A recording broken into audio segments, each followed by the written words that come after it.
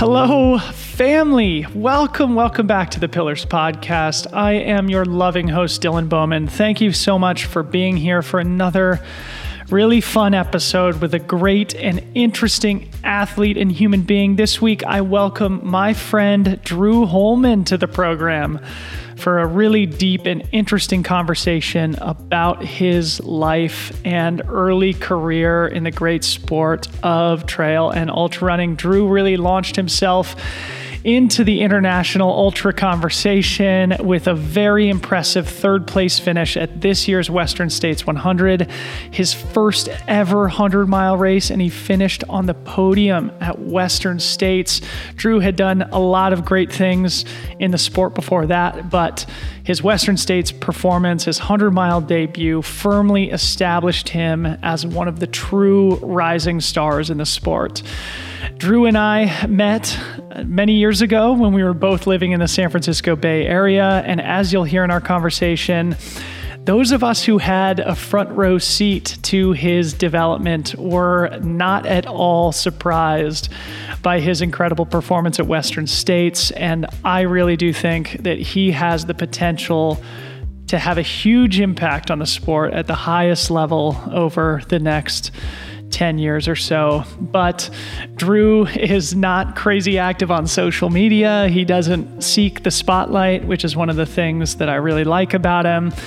But it leaves it up to people like me to toot his horn for him. So it was great to have him on the show. We talk all about his upbringing, his development as part of the San Francisco Running Company community where he and I met.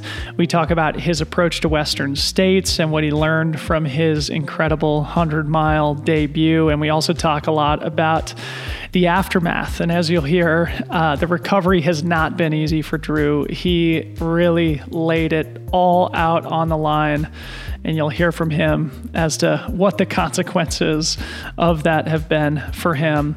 As always, if you enjoy the show, we would really appreciate your support.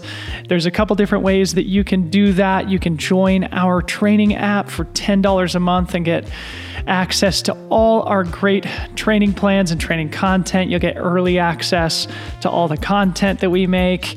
You get access to the community, the weekly Zoom calls that we do, and a lot more. You can find the app in the Android and iOS app stores and join our community. I feel like my personal friend network has doubled in size since we started this thing. And we'd love to have you as part of our tribe. So do go check it out if you want or need support on your journey. You can also sign up to support us on Patreon if that's better for you. You can find links to both of those things in the show notes here. And a big thanks to everyone who is on board now. We really do appreciate it. Okay, on with the show. Please welcome Mr. Drew Holmen.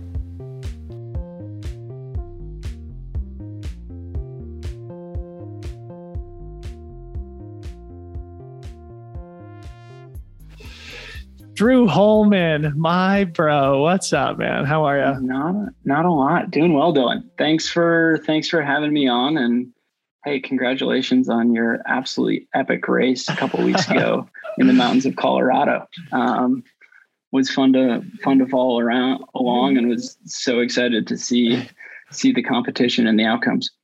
Thank you, bro. And obviously I was very inspired by your performance a couple weeks earlier on the Western States Trail. And we'll get to this later, but we even talked about you coming out to pace me a little bit, but due to your acute recovery from Western States, you made the intelligent call to not join me for those miles on the Hard Rock course, but I appreciate the kind words. And yeah, man, I'm so excited to have you on the show. I feel like, you're one of the most unsung heroes in the sport right now. I feel like you really do represent the future of the sport, especially for North American professional trail runners.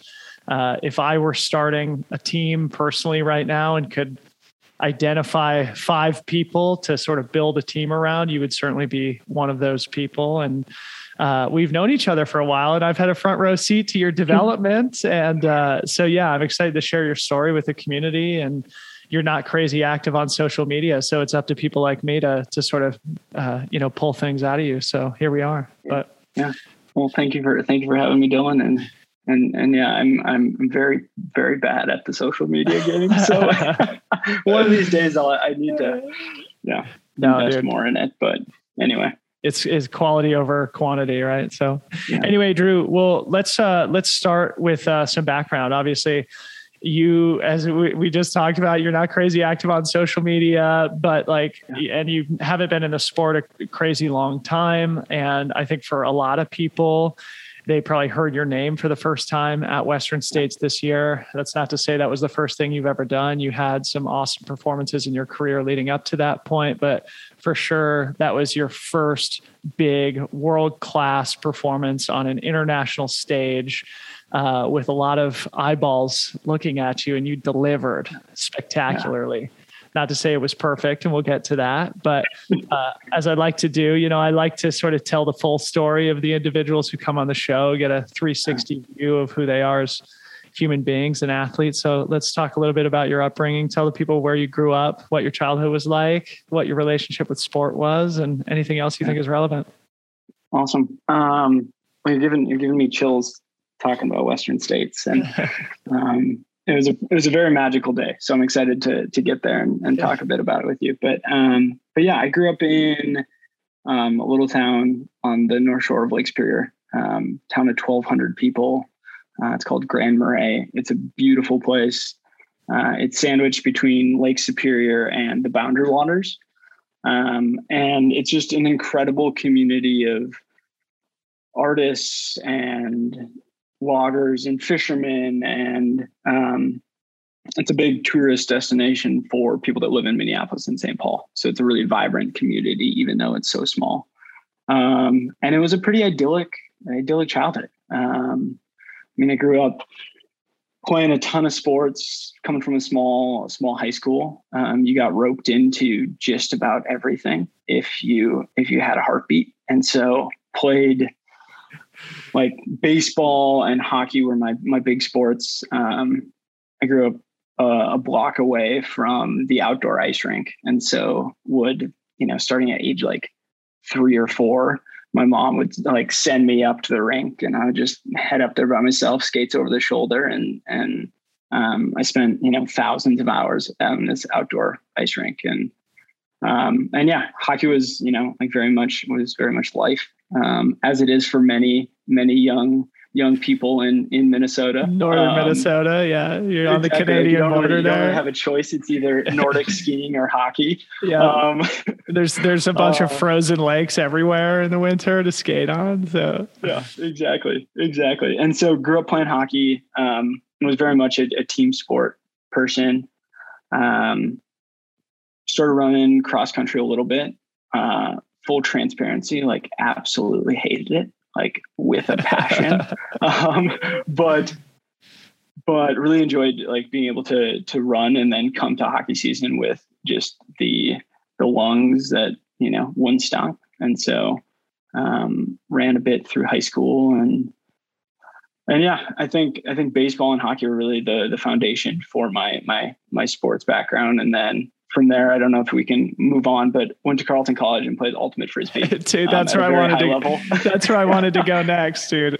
Ultimate frisbee, the sport of champions, man. Yeah. I love that part of your story. So yeah, talk a little bit about your experience playing ultimate frisbee at Carleton College. Yeah, so Carleton is a very weird place in a very special place in the world of ultimate frisbee, in that it's another tiny place. 2,000 students. But Carleton has had years where they've won Division I and Division III national championships. And so if you're an athlete that shows up at Carleton, there's a good chance that you're going to be recruited by one of the frisbee teams. And it's done at a very high level. And it's funny because I would always joke that, ultimate frisbee isn't even a sport, it's a hobby.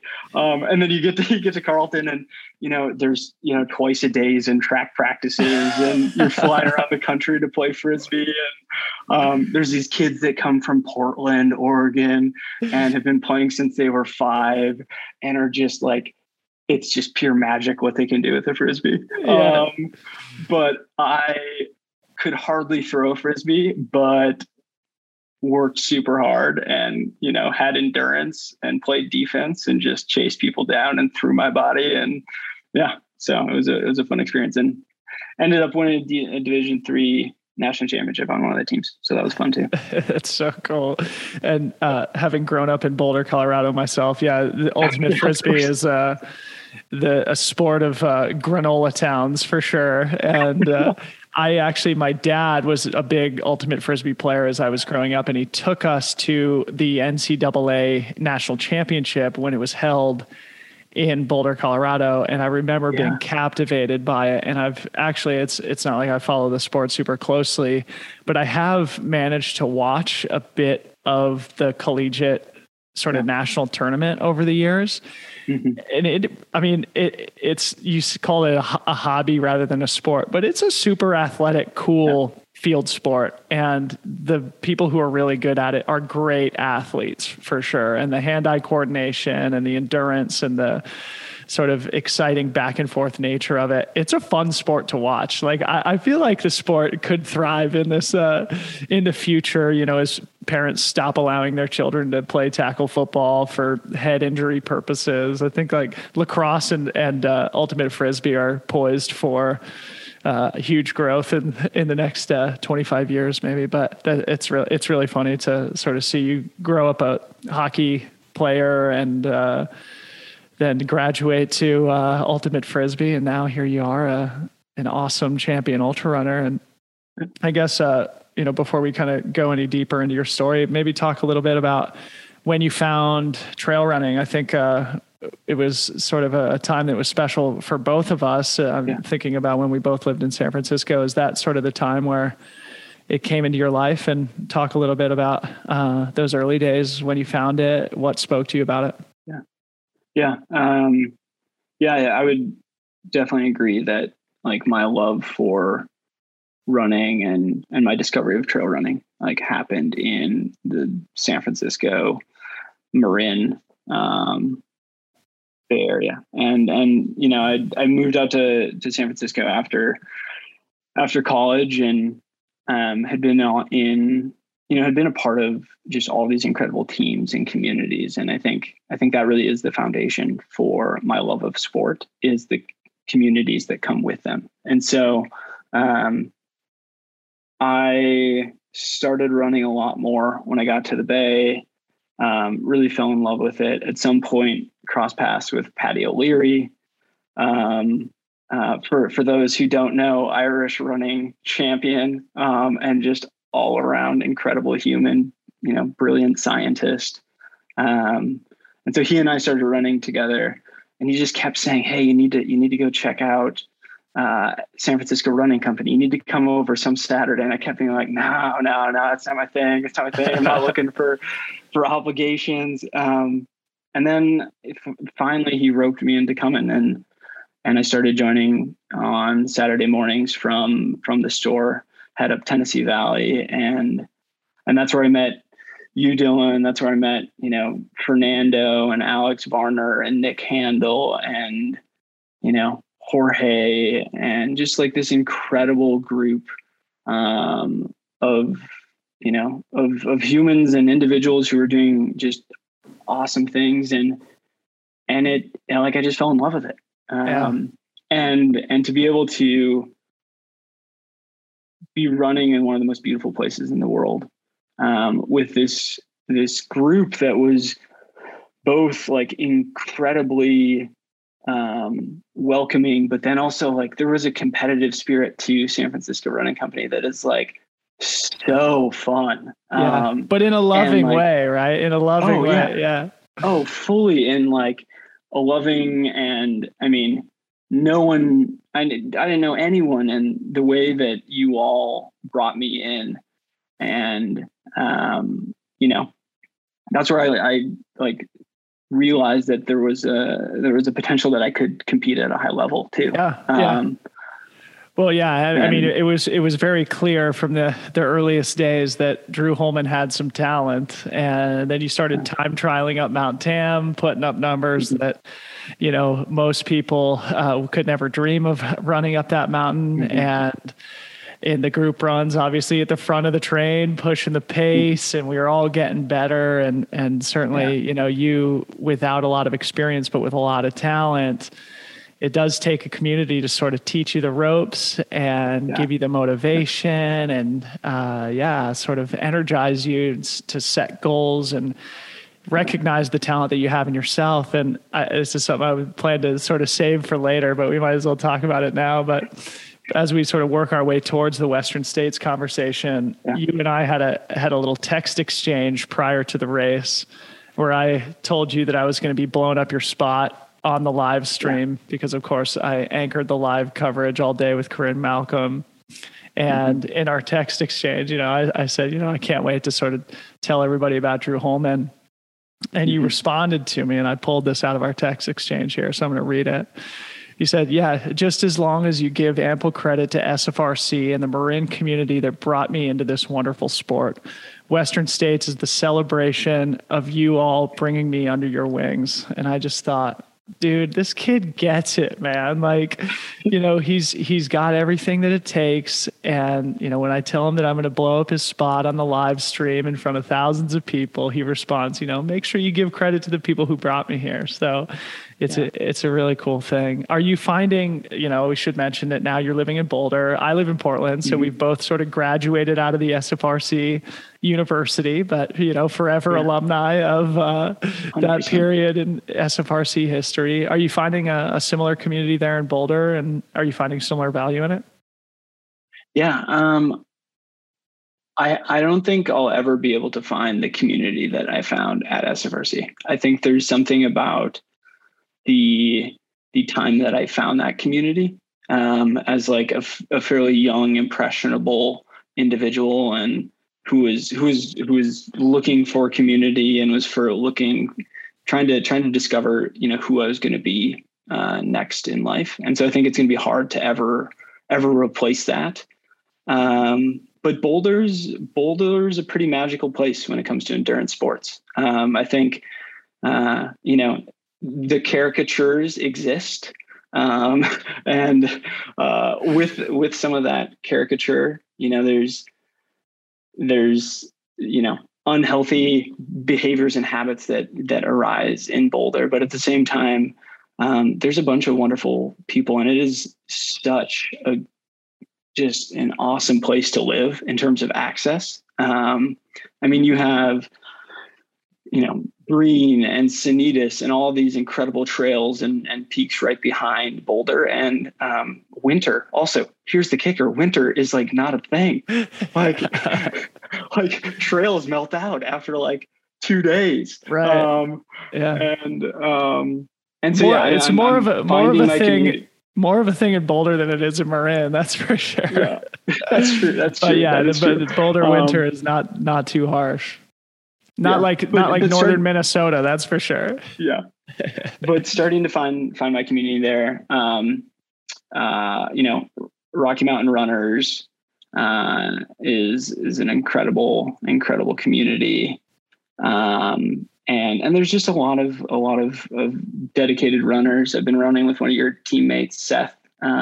Seth Ruling just moved to the area. Yeah. Yep, Seth Ruling just moved there. So he and I have been sharing a bunch of miles. And then you just inevitably run across, just such humbling experience of seeing, world-class marathoners out on the roads, and triathletes, and Scott Jurek going up Bear Mountain. And you're just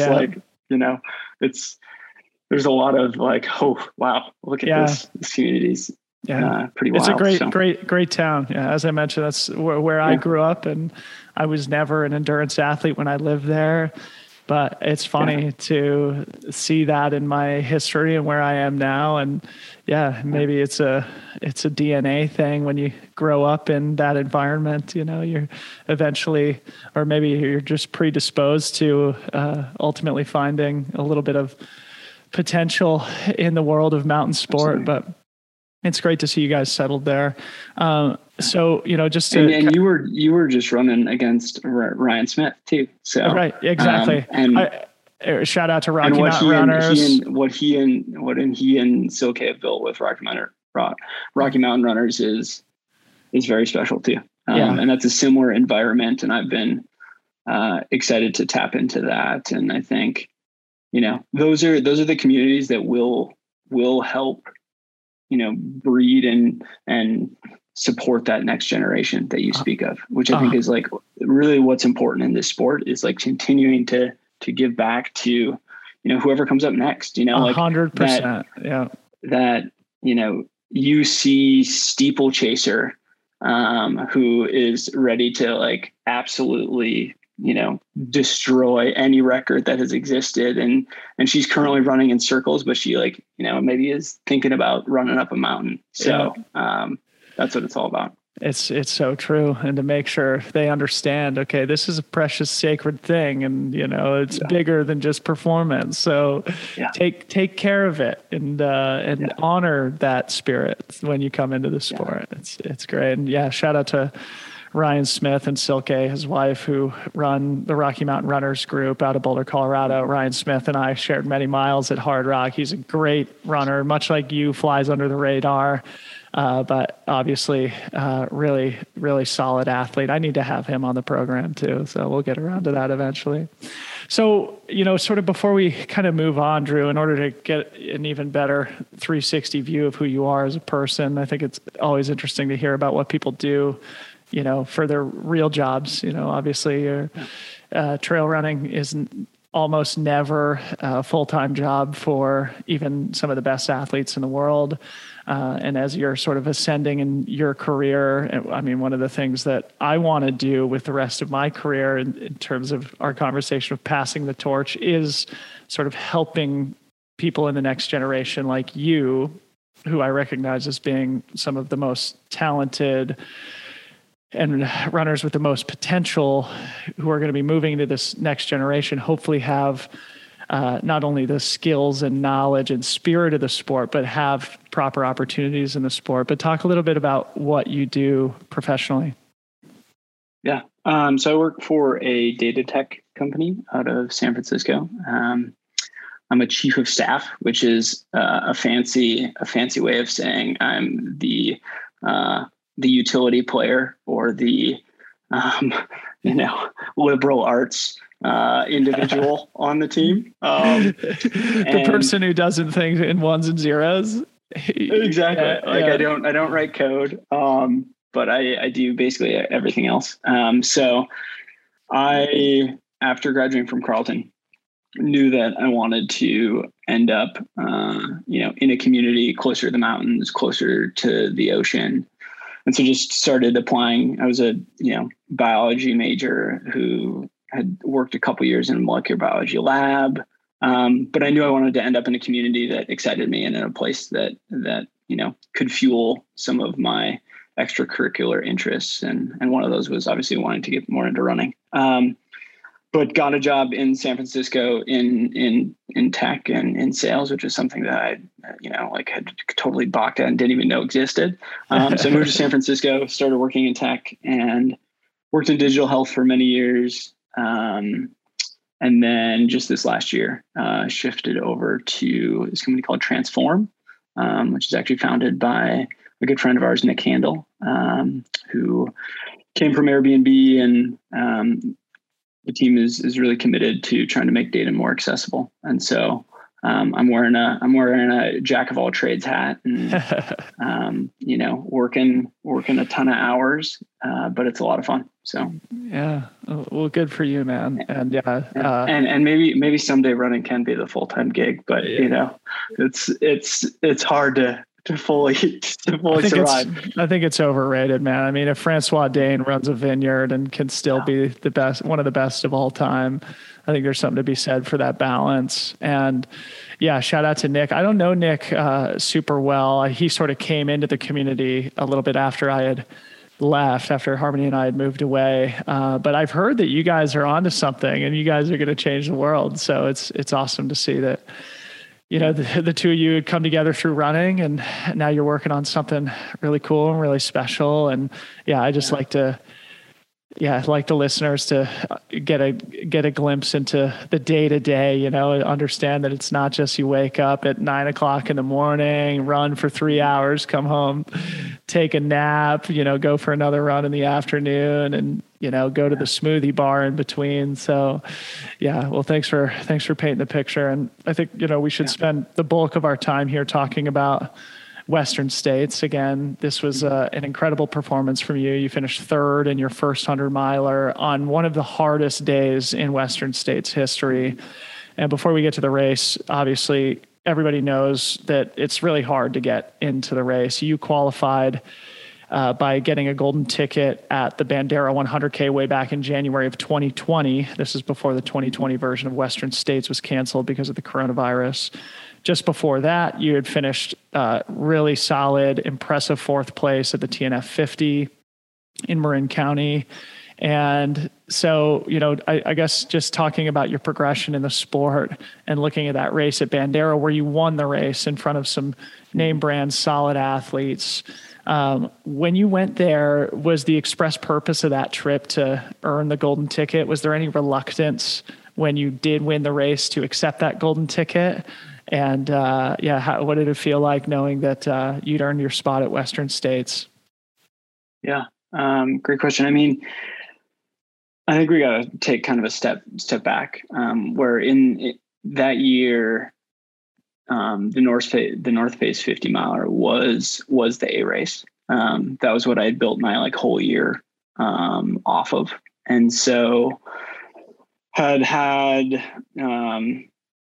couple of great races leading up to TNF, ran TNF in what was just an absolutely stacked field that went out so fast and so hard, suicidally fast. I think I dropped a 5:15 at one point, and I was a mile behind the leaders. Yeah. One of the races I was in the race that year too. I mean, you came steamrolling past me 35 miles into the race. And it was one of the only races in my career where I just look back, I'm like, what the hell was I doing? That was completely idiotic. I was so reckless. And got, you and also Darren Thomas, who finished second in the race, ran really, really strong, intelligent races. Anyway, I didn't mean to interrupt you, but yeah.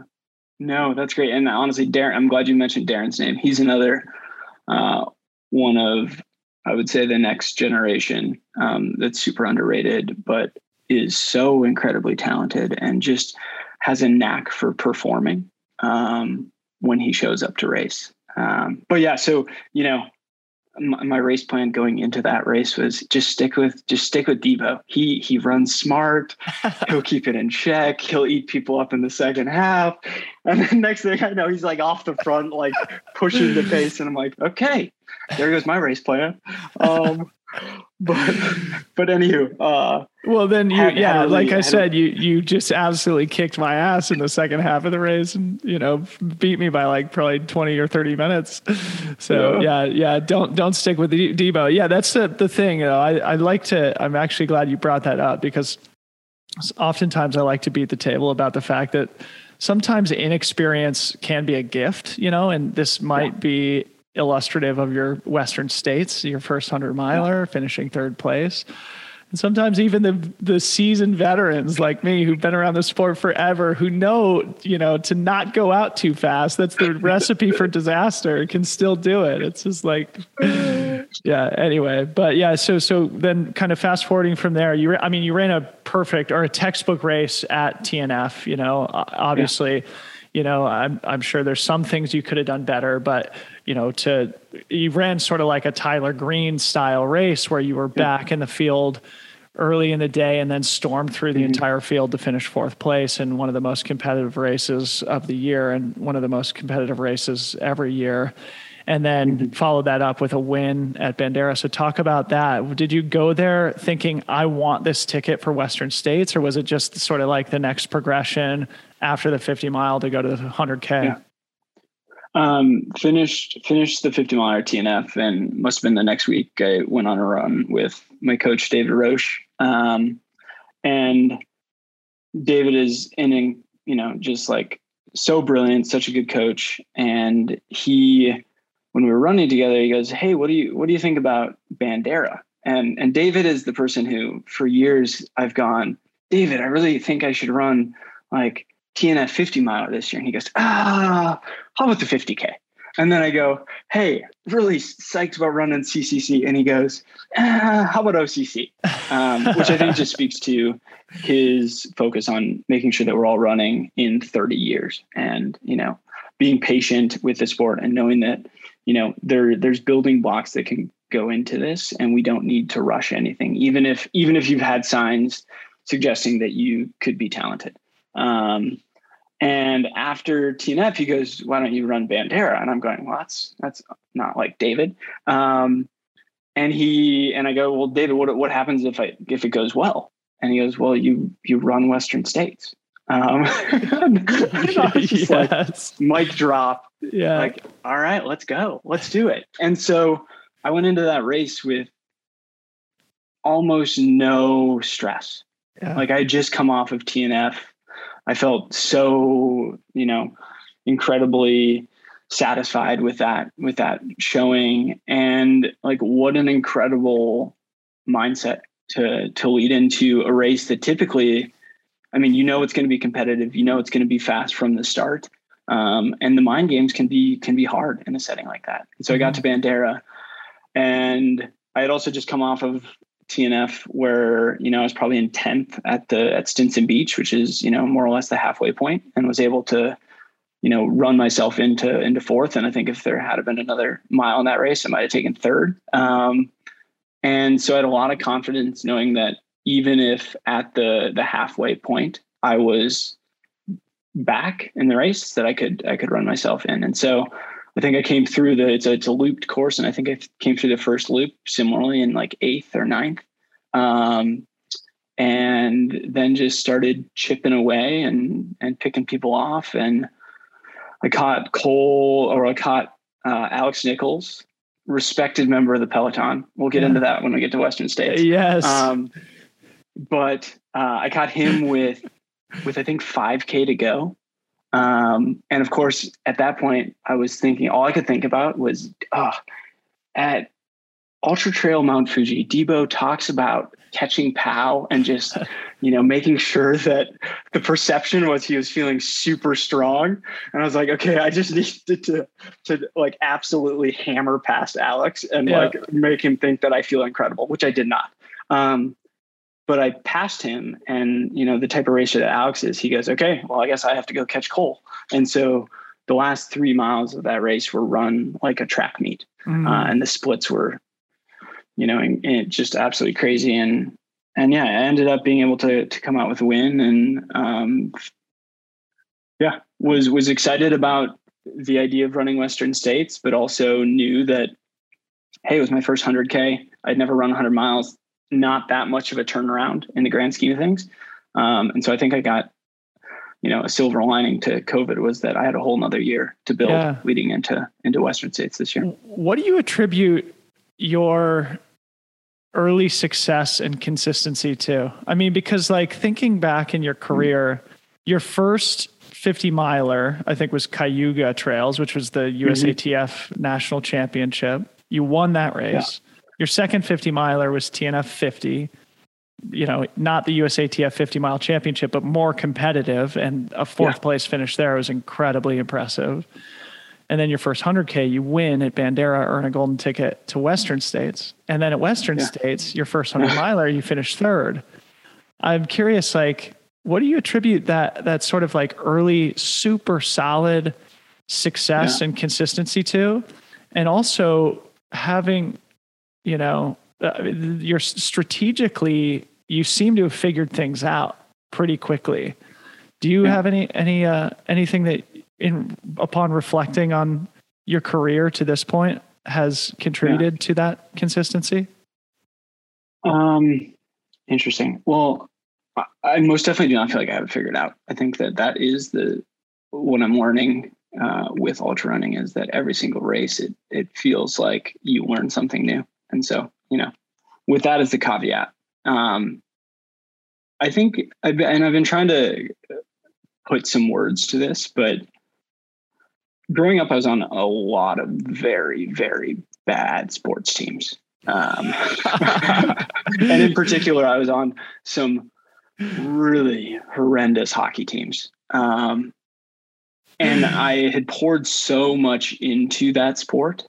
And there was so much of my self-worth and so much of who I was wrapped up in being an athlete and being a hockey player. That I think to feel rewarded and to feel satisfied with those experiences, I learned at an early age to not really look around and to focus on, what I could control. And to be honest, I think that has just provided such an incredible foundation for ultra running. And it allows me to, at both TNF, all of these races, TNF, Bandera, Western States, to not get as wrapped up in what anyone else is doing in a race, early on, near the end. And it just allows me to focus on how I feel in that moment and control what I can control. And I think that mindset and that, foundation of sport has really paid off when I did make the transition to ultra running. It's such a good point. And it really does take discipline though, doesn't it? And I was talking to Tyler Green about this also just last week. We were running and we were talking about his Western States, and we'll get to this, but he finished second, you finished third, and you guys shared some miles together.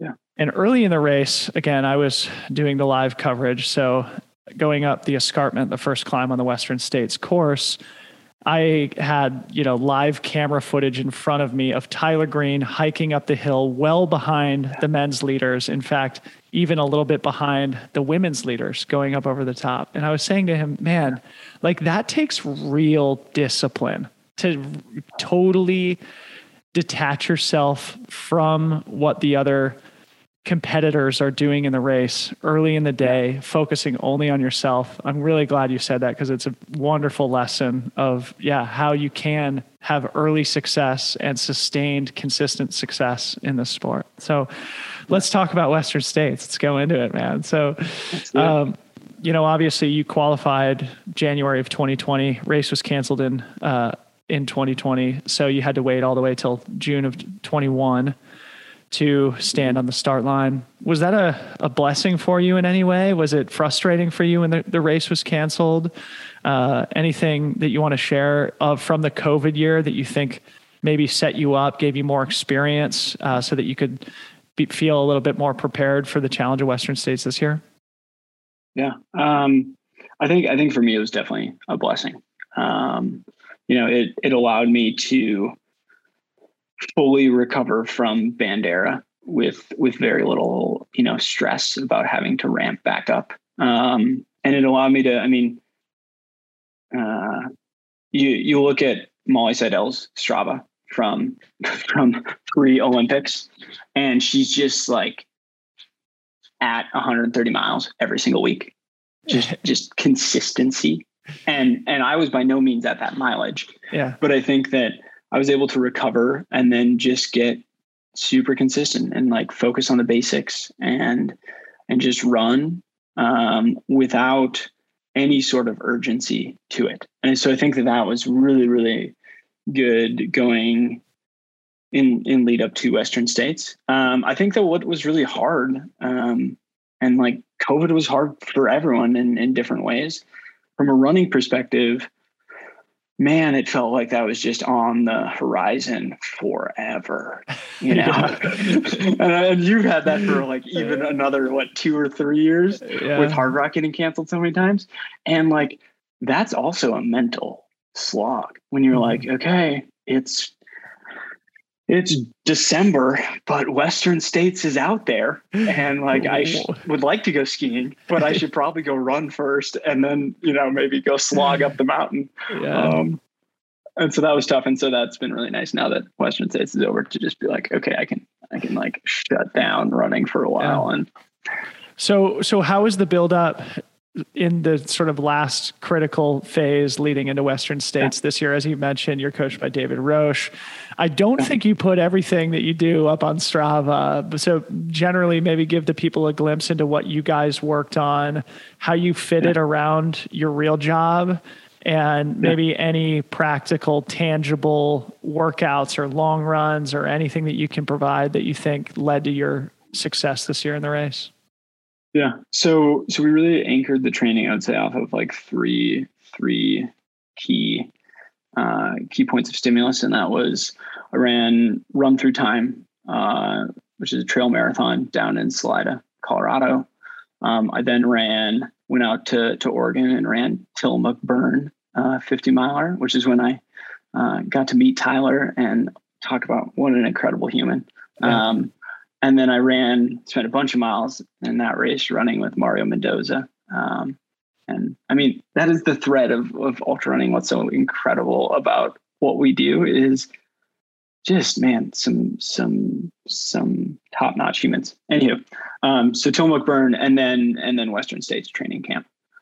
So those were the three main pillars to the training plan. And then between that, I'm a relatively low mileage guy. And a lot of that is because I have a full-time job, and, I can't run much more than 70 miles without my body kind of breaking down and me not being able to recover. And David and I have kind of learned that. And so, I do all my workouts before work.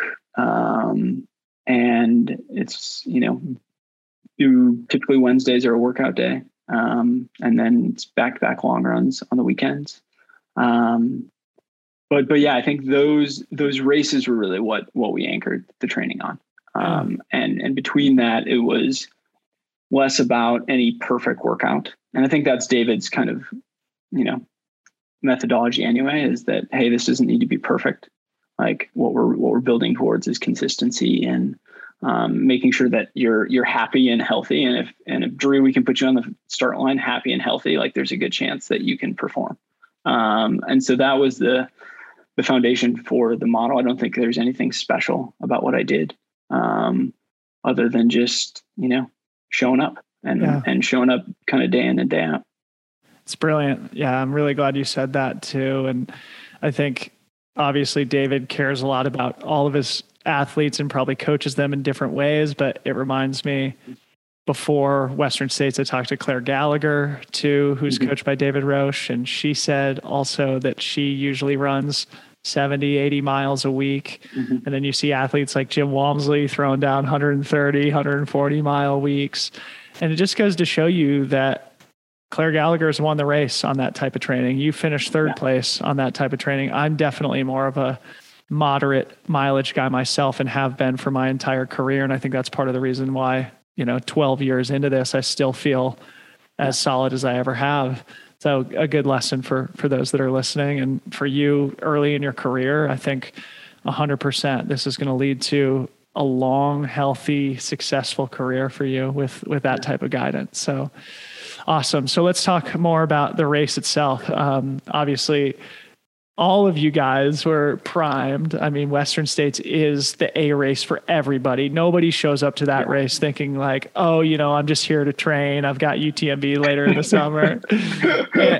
and all you guys also, I mean, many of you mentioned you did Tillamook Burn and the Run Through Time trail marathon, but for the most part, nobody had raced a top-notch championship level race like that in 2 years. What was the dynamic like early in the men's race? Did it feel that people were pushing it hard? Was your focus on yourself as it has been in these races that we've talked about already? And when did it start to feel hot? And when did you start to feel the attrition? Yeah. Goodness. The like energy leading into Western States is, just impossible to ignore. And so you get to that start line and everyone is so amped up. And you you've been reminded like every single day, multiple times a day, that this is what it's going to be like. And then the gun goes off and like, you know, it was controlled, but not that controlled. Like people were still running most of that climb up to the escarpment. And so, you know, I tried to keep it in check there, got into the high country, fell in with a good group of guys. And, I mean, I think one of the big learnings for me is that it just feels so controlled. And you start to realize when you're coming into aid stations, and that it might not be quite as controlled. And so, had a good pack. There's probably like 8 of us running through the high country, coming out of Dusty Corners. I linked up with Alex Nichols and Max King, which was just an absolute dream, to be running with both of them. And I would say for the next mile 38 for the listeners. Yeah. Yep. So, probably for the next 20 or 30 miles, I ran with the 2 of them. And it was incredible. I think, you know, we were working together. You know, Alex Nichols waited for me coming out of an aid station at one point. You know, we'd run out, and then the third person would catch up, and that would kind of shift who was, kind of trading back and forth. And so that section felt just absolutely incredible. We were probably in 7th, 8th. I don't really know where we were, but felt very controlled. And I also, you know, have a ton of respect for how both of them raced. And so I felt pretty confident that they were good people for me with no 100-mile experience to just anchor to. And so I kind of used that as, you know, I'm just going to anchor to Alex and Max. And then coming into the canyons, Alex really took off on the downhills, and I realized I was just not going to, if I try to keep up with him, my quads were going to be wrecked way too early. And so that was when, you know, started to feel the quads, started to feel that, hey, we've been running downhill at a pretty good clip here. Also, Alex at one point going through an aid station, he goes, "Oh, we're at sub 15-hour pace." And I go, "Oh no, I've made a terrible mistake." No. Yeah, that's like at Hard Rock in Uray, which I think was mile 55. Topher, who was pacing me, was like, "Yeah, you guys are way ahead of Killian's course record pace." I was like, "Oh no, what did I do? I didn't want to do this." So I mean, but at what point did you feel that like, oh, this is going to be a hard day, not like for you personally, but the conditions were incredibly hard. Like, were you seeing some of the attrition that was happening in the field? And at what point did you recognize like, oh, like this is hot, this is hard. And was there anything that you did that you think was intelligent based on the environmental circumstances? Yeah. I think it really started for me in the canyons. You know, started to see a few guys already, who had gone out hard and were clearly paying the price early in the race. And I think that for me was like, okay, like this is a wake up call. Let's get diligent. I started cramping a bit in the canyons. And so that was when I was like, okay, I'm clearly not getting enough salts in. And that's where I pivoted a bit.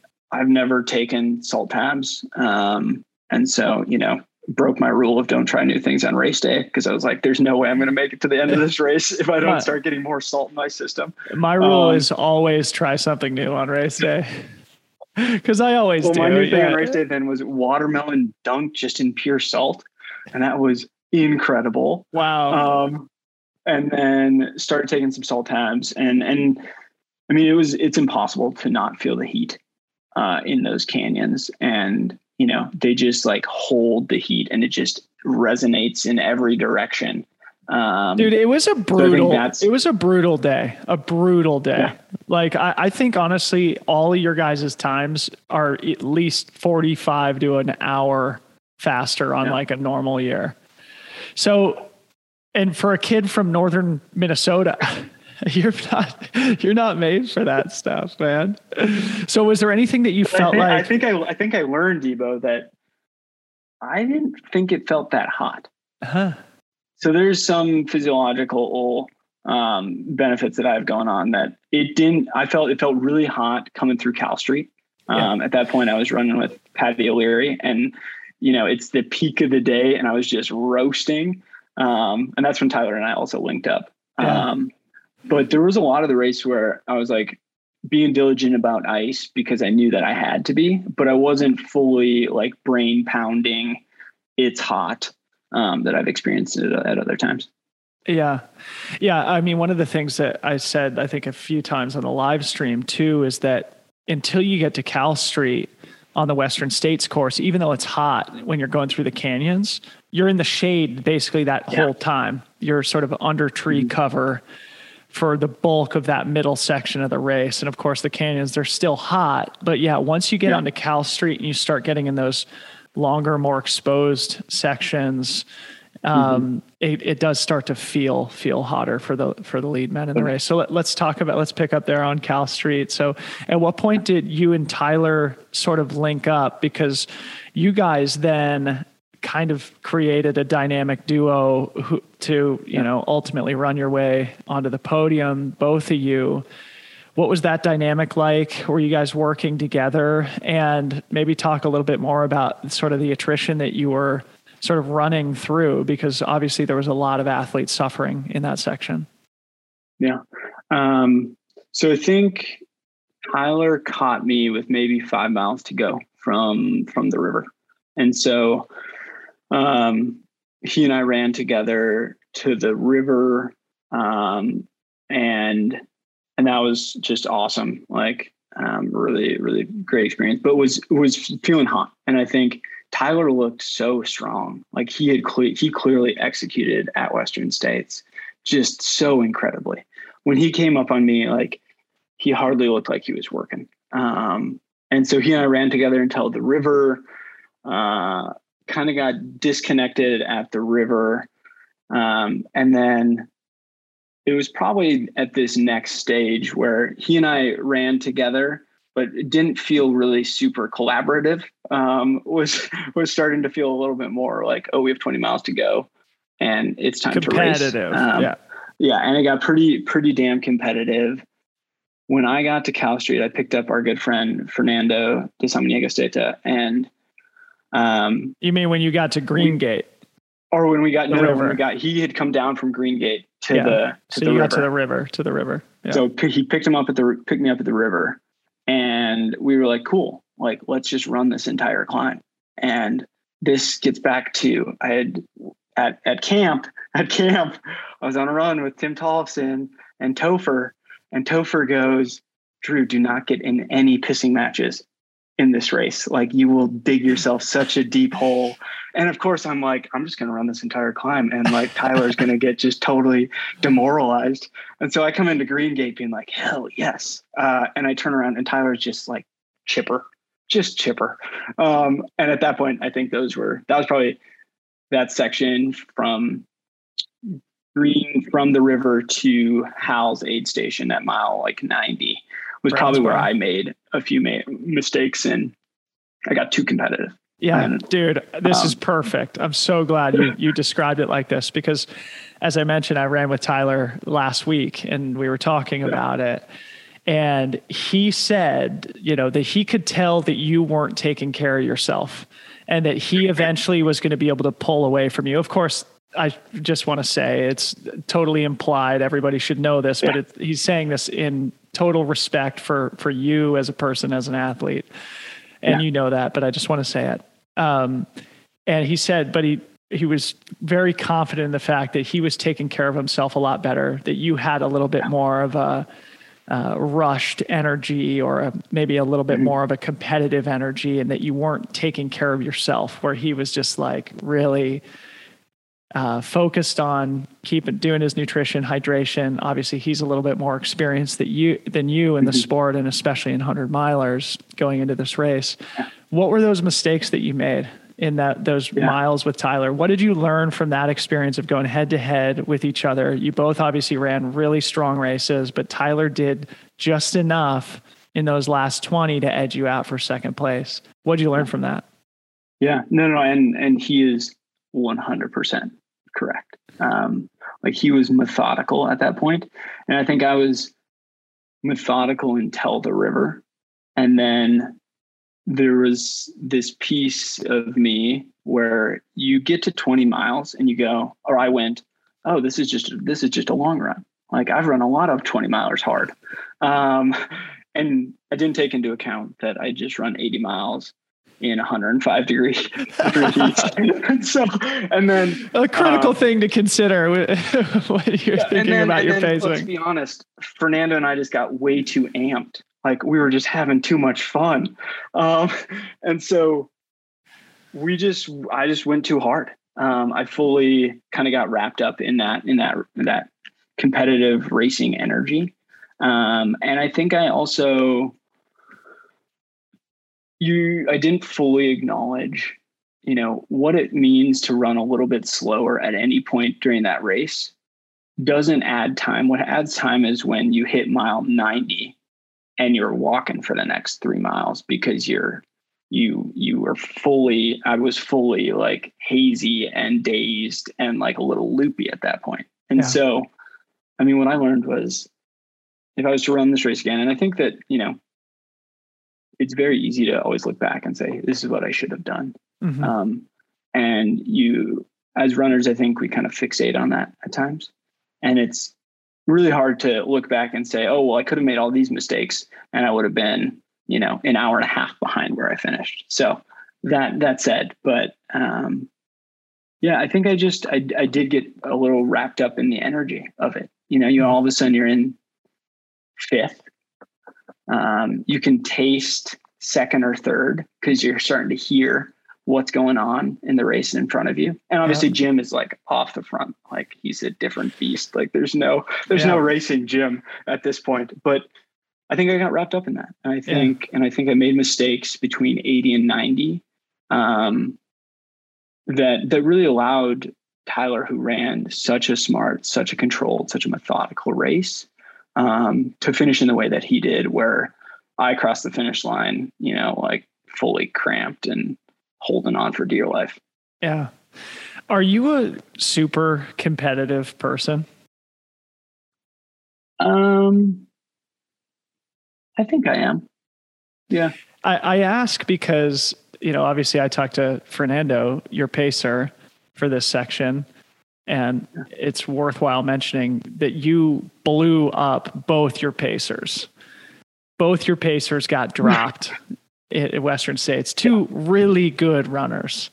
And Fernando has told me just how impressive it was, like how hard you were going with how much you were hurting that late in the race. Yeah. Do you feel that it was competitiveness that was pushing you at that point? Or was it that you could taste a podium position in your first 100 miler?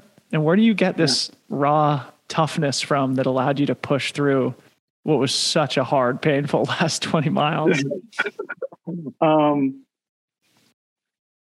I think there's a little bit of imposter syndrome. That it was probably a combination of imposter syndrome and competitiveness. In this case, I think I am a very competitive person. I think typically it's directed at myself and, trying to get the most out of my body and the most out of an experience. But I think there was also a little bit of,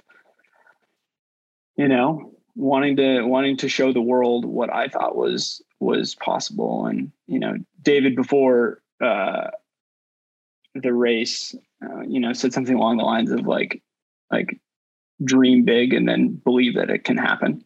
And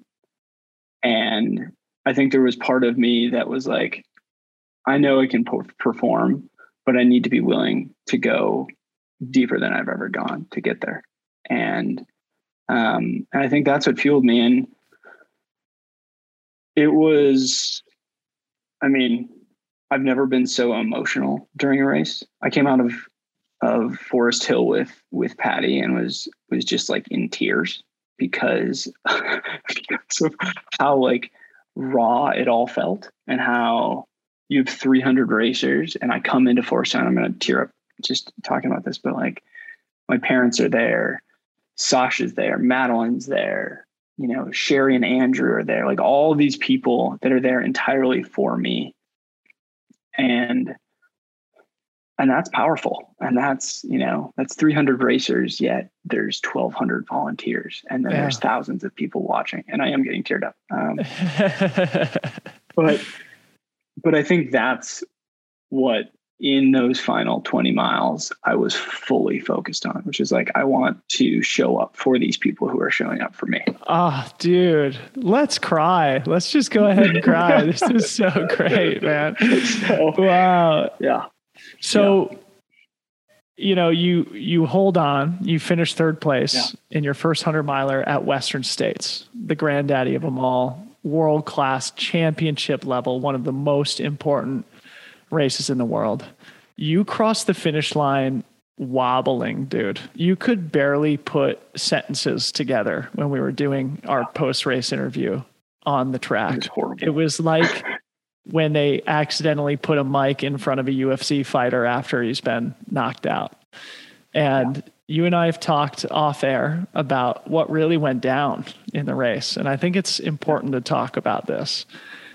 Yeah. You ran through a pretty scary thing near the end of the race, and then you endured some hard days in the immediate aftermath. Yeah. Talk about what happened there, and what maybe you learned from it and how you're doing. So, I mean, when I got to mile 90, I peed coming out of the aid station after Hal's, and I was pretty loopy at that point, or starting to feel pretty dizzy. And I peed, and it was a concerning cola color, which is never a good sign. But then got to the finish line, was cramping a ton those last 5 miles. I think from Roby Point to the track was like just about the most painful experience of my life, because it would be 6 steps and then full cramps to the point where I would have to walk, and came in on the track. And gosh, I wish someone had told me that Cody was like 20 minutes back, because I would have just walked that baby around the track. But here I was thinking from Roby Point, everyone that was running with me was looking behind their shoulders. Yeah. And so I just assumed he was like right there. And so I felt like I had to run because I was going to get passed in the last second. And then I was also worried that I'm going to collapse on the track and they're going to try to help me up and I'm going to get disqualified. So the brain was fully not there. It was, but I was able to finish, had a tough night, woke up, made it to awards. That next day was really not able to, keep any fluids down.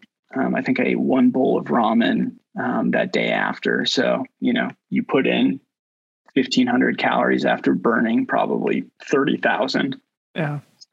We flew back to Boulder that Monday, and I was starting to be able to eat and drink more, but I was still kind of out of it. And David Roche, Megan Roche, and Sash and I were all kind of like in touch talking, and we just decided, hey, let's go get things checked out. And so I went into urgent care. And the worry was potentially rhabdomyolysis, which is where you dump so much. There's been so much muscle breakdown that you plug your kidneys. And so I ended up in the ER and then ultimately admitted to the hospital for a couple of days. And it was, rhabdo, my CK creatine kinase levels were through the roof, which is not there was a study in 2012 coming out of Western States, and people with post Western States are like almost always off the charts with CK levels, but it suggests kidney failure, and so there was a lot of concern, and rightfully so. And so I spent a couple days getting IVs, and was very lucky that the systems all came back, and I didn't have kidney failure, which is incredible. But it was a scary experience. Yeah. And I think it's, it was a combination of probably just how deep I went. Yeah. The fact that it was so hot.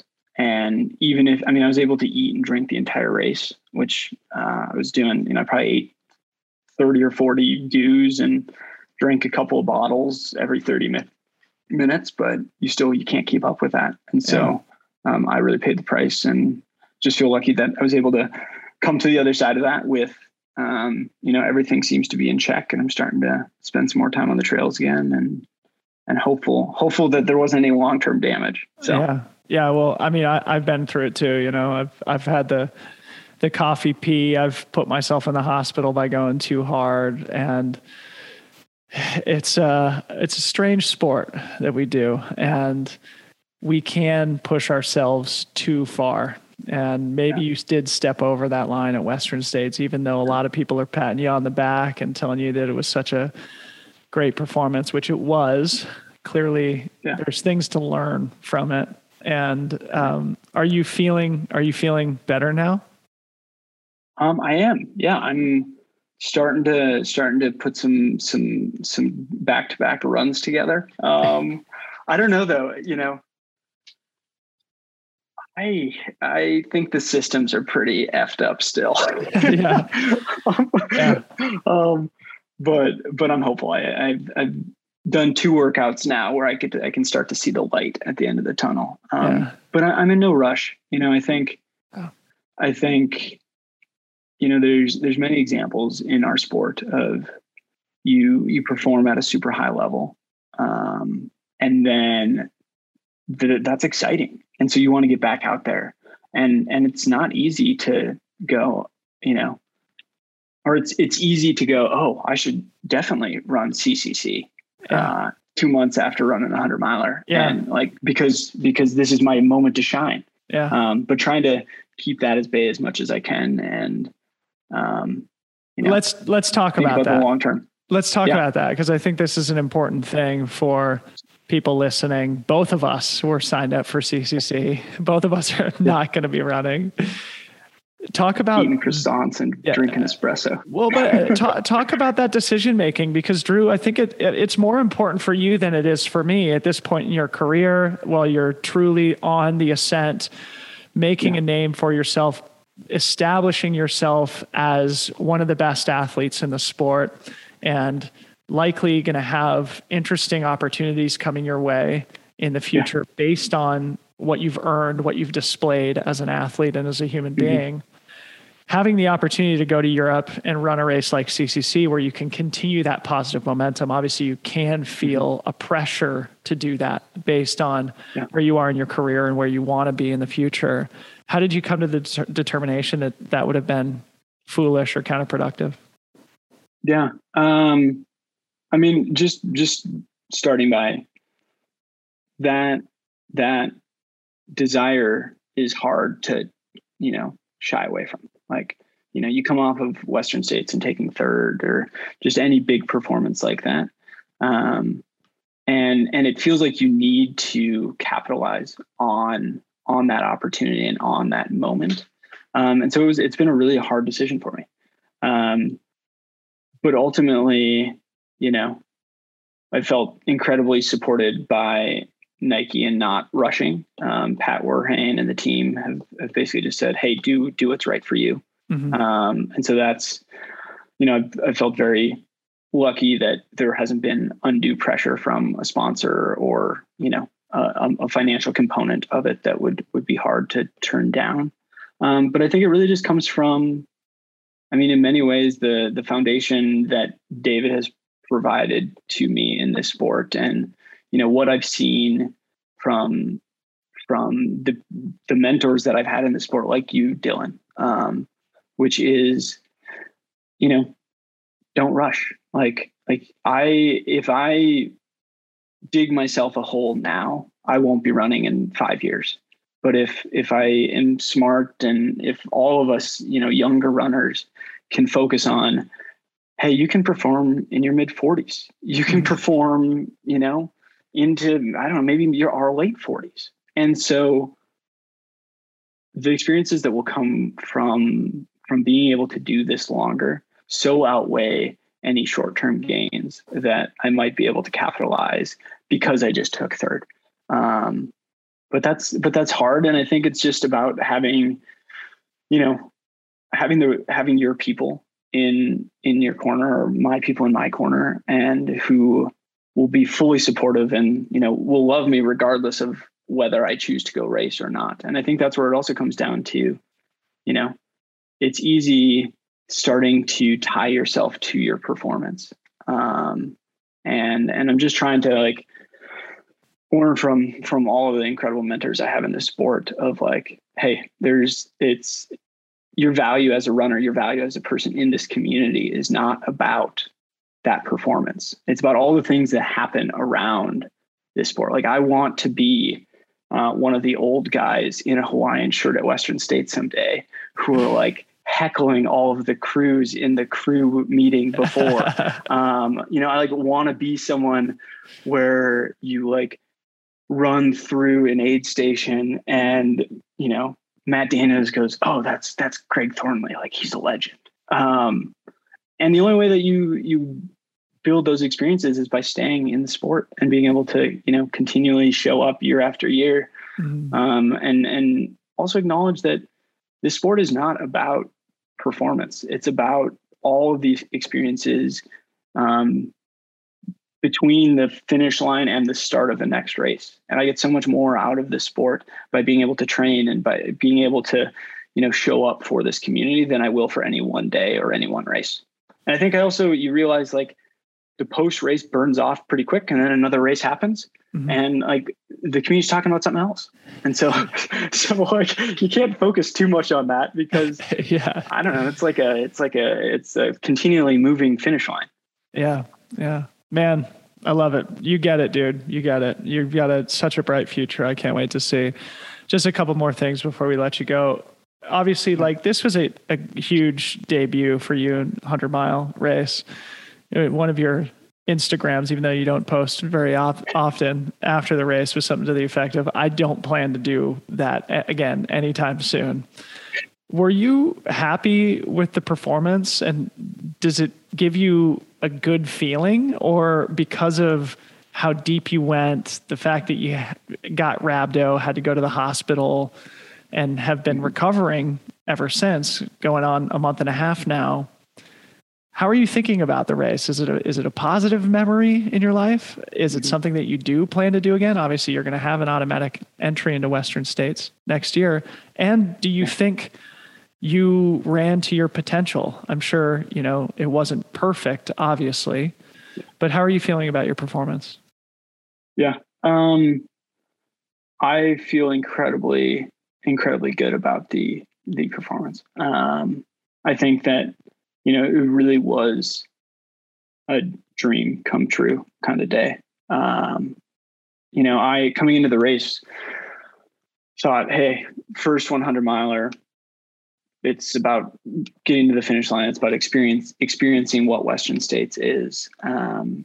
Maybe you'll run a smart race and you'll finish, top 10, maybe top 5 if you really let yourself dream. But like, there was no real allowing my brain to go there.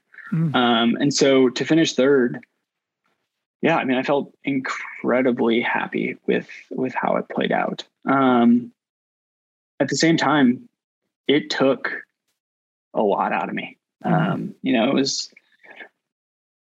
went deeper than I think I've definitely ever gone. And the amount of time it's taking to recover, I did not expect in a million years. But I think I'll be back. I've been joking about this, that I felt incredible until mile 90, and it's pretty true. Like, I had so much fun that entire race. Yeah. And then I experienced what 100 milers is, which is that last 10 miles can feel like 90. Mm-hmm. And so I think I'll be back. I unfortunately also think I'm just better at running longer distances, which is like a little bit disappointing. Same, dude. It's terrible. Yeah. Well, I'm glad to hear that, man. And obviously it takes a little while to season your body to those types of efforts. And sometimes our strengths, in your case, competitiveness and toughness, can put us in scary situations, as it has for both of us. So you'll learn from that. You'll get stronger, and with time, you're going to recover. Let's close with just a very generic question, and that is just what are your goals for the future in the sport? What excites you? Obviously, like you're just getting started now, and there's a million races to do. Is there anything that really calls to you and something that you have as a goal for your career? Yeah. Interesting. So a major non-race goal is that I want to be, part of a aid station at a notable race someday. I want to be a race director. I want to give back in some way that isn't just purely running. And so I cannot wait until I get to be, a junior race coordinator next to, Mike Foote. Mike Foote, this is whenever you need a job application, a junior race coordinator, let me know. It's a job application for the rut. So I'd love to do something like that. To be part of the sport and be part of the community in a way that's not about racing. So that's one big thing. And then, Dylan, there are just so many races that just look so fun, that I would love to be able to put myself in contention to run a good race. And so would love to run Hard Rock someday. I think we're probably 5, 6, 10 years away from that. Good thing you plan to be in the sport for a long time. Would love to, compete on the international stage. I think that would be a fun kind of next step. That's the next step for you. Yeah. Yeah. Is going and racing in Europe, going and racing, I don't know, Ultra Trail, Cape Town, Tarawera, some of these big international races that always have just incredibly competitive fields. I'd love to put my hat in the ring or put my name in the hat and see what happens. Yeah. Well, bro, it's so fun to have you on the podcast. I'm so glad that you were happy to come on and share the story a little bit, to pat myself on the back a little bit on the live stream. I've made a bold prediction early in the race that Drew Holmen and Tyler Green were both going to be top 5. I reminded people of that all day as you guys ran through the field. And then I got to celebrate my, lucky prediction at the finish line. But yeah, it was so great to see both you guys have such awesome performances, both so well deserved by great, solid human beings in the sport and who executed an intelligent race. And I think both of you guys just have so much to contribute to the sport. And I think you have just an amazingly bright future in the sport, given your talent and your attitude. Both those things are so important. So it's been great to have a front row seat to your development too, from the earliest days at the San Francisco Running Company community and some of those Mount Tam summits and long runs there in Marin County. But dude, thanks so much. Good luck with the recovery and all the best in whatever you got next. Yeah. Thank you, Dylan. And thank you for everything you're doing to give back as well. You're creating an incredible amount of content and really filling a space that I think all of us addicts, as I would say, have been missing. So thank you for what you're doing too. Appreciate you, bro.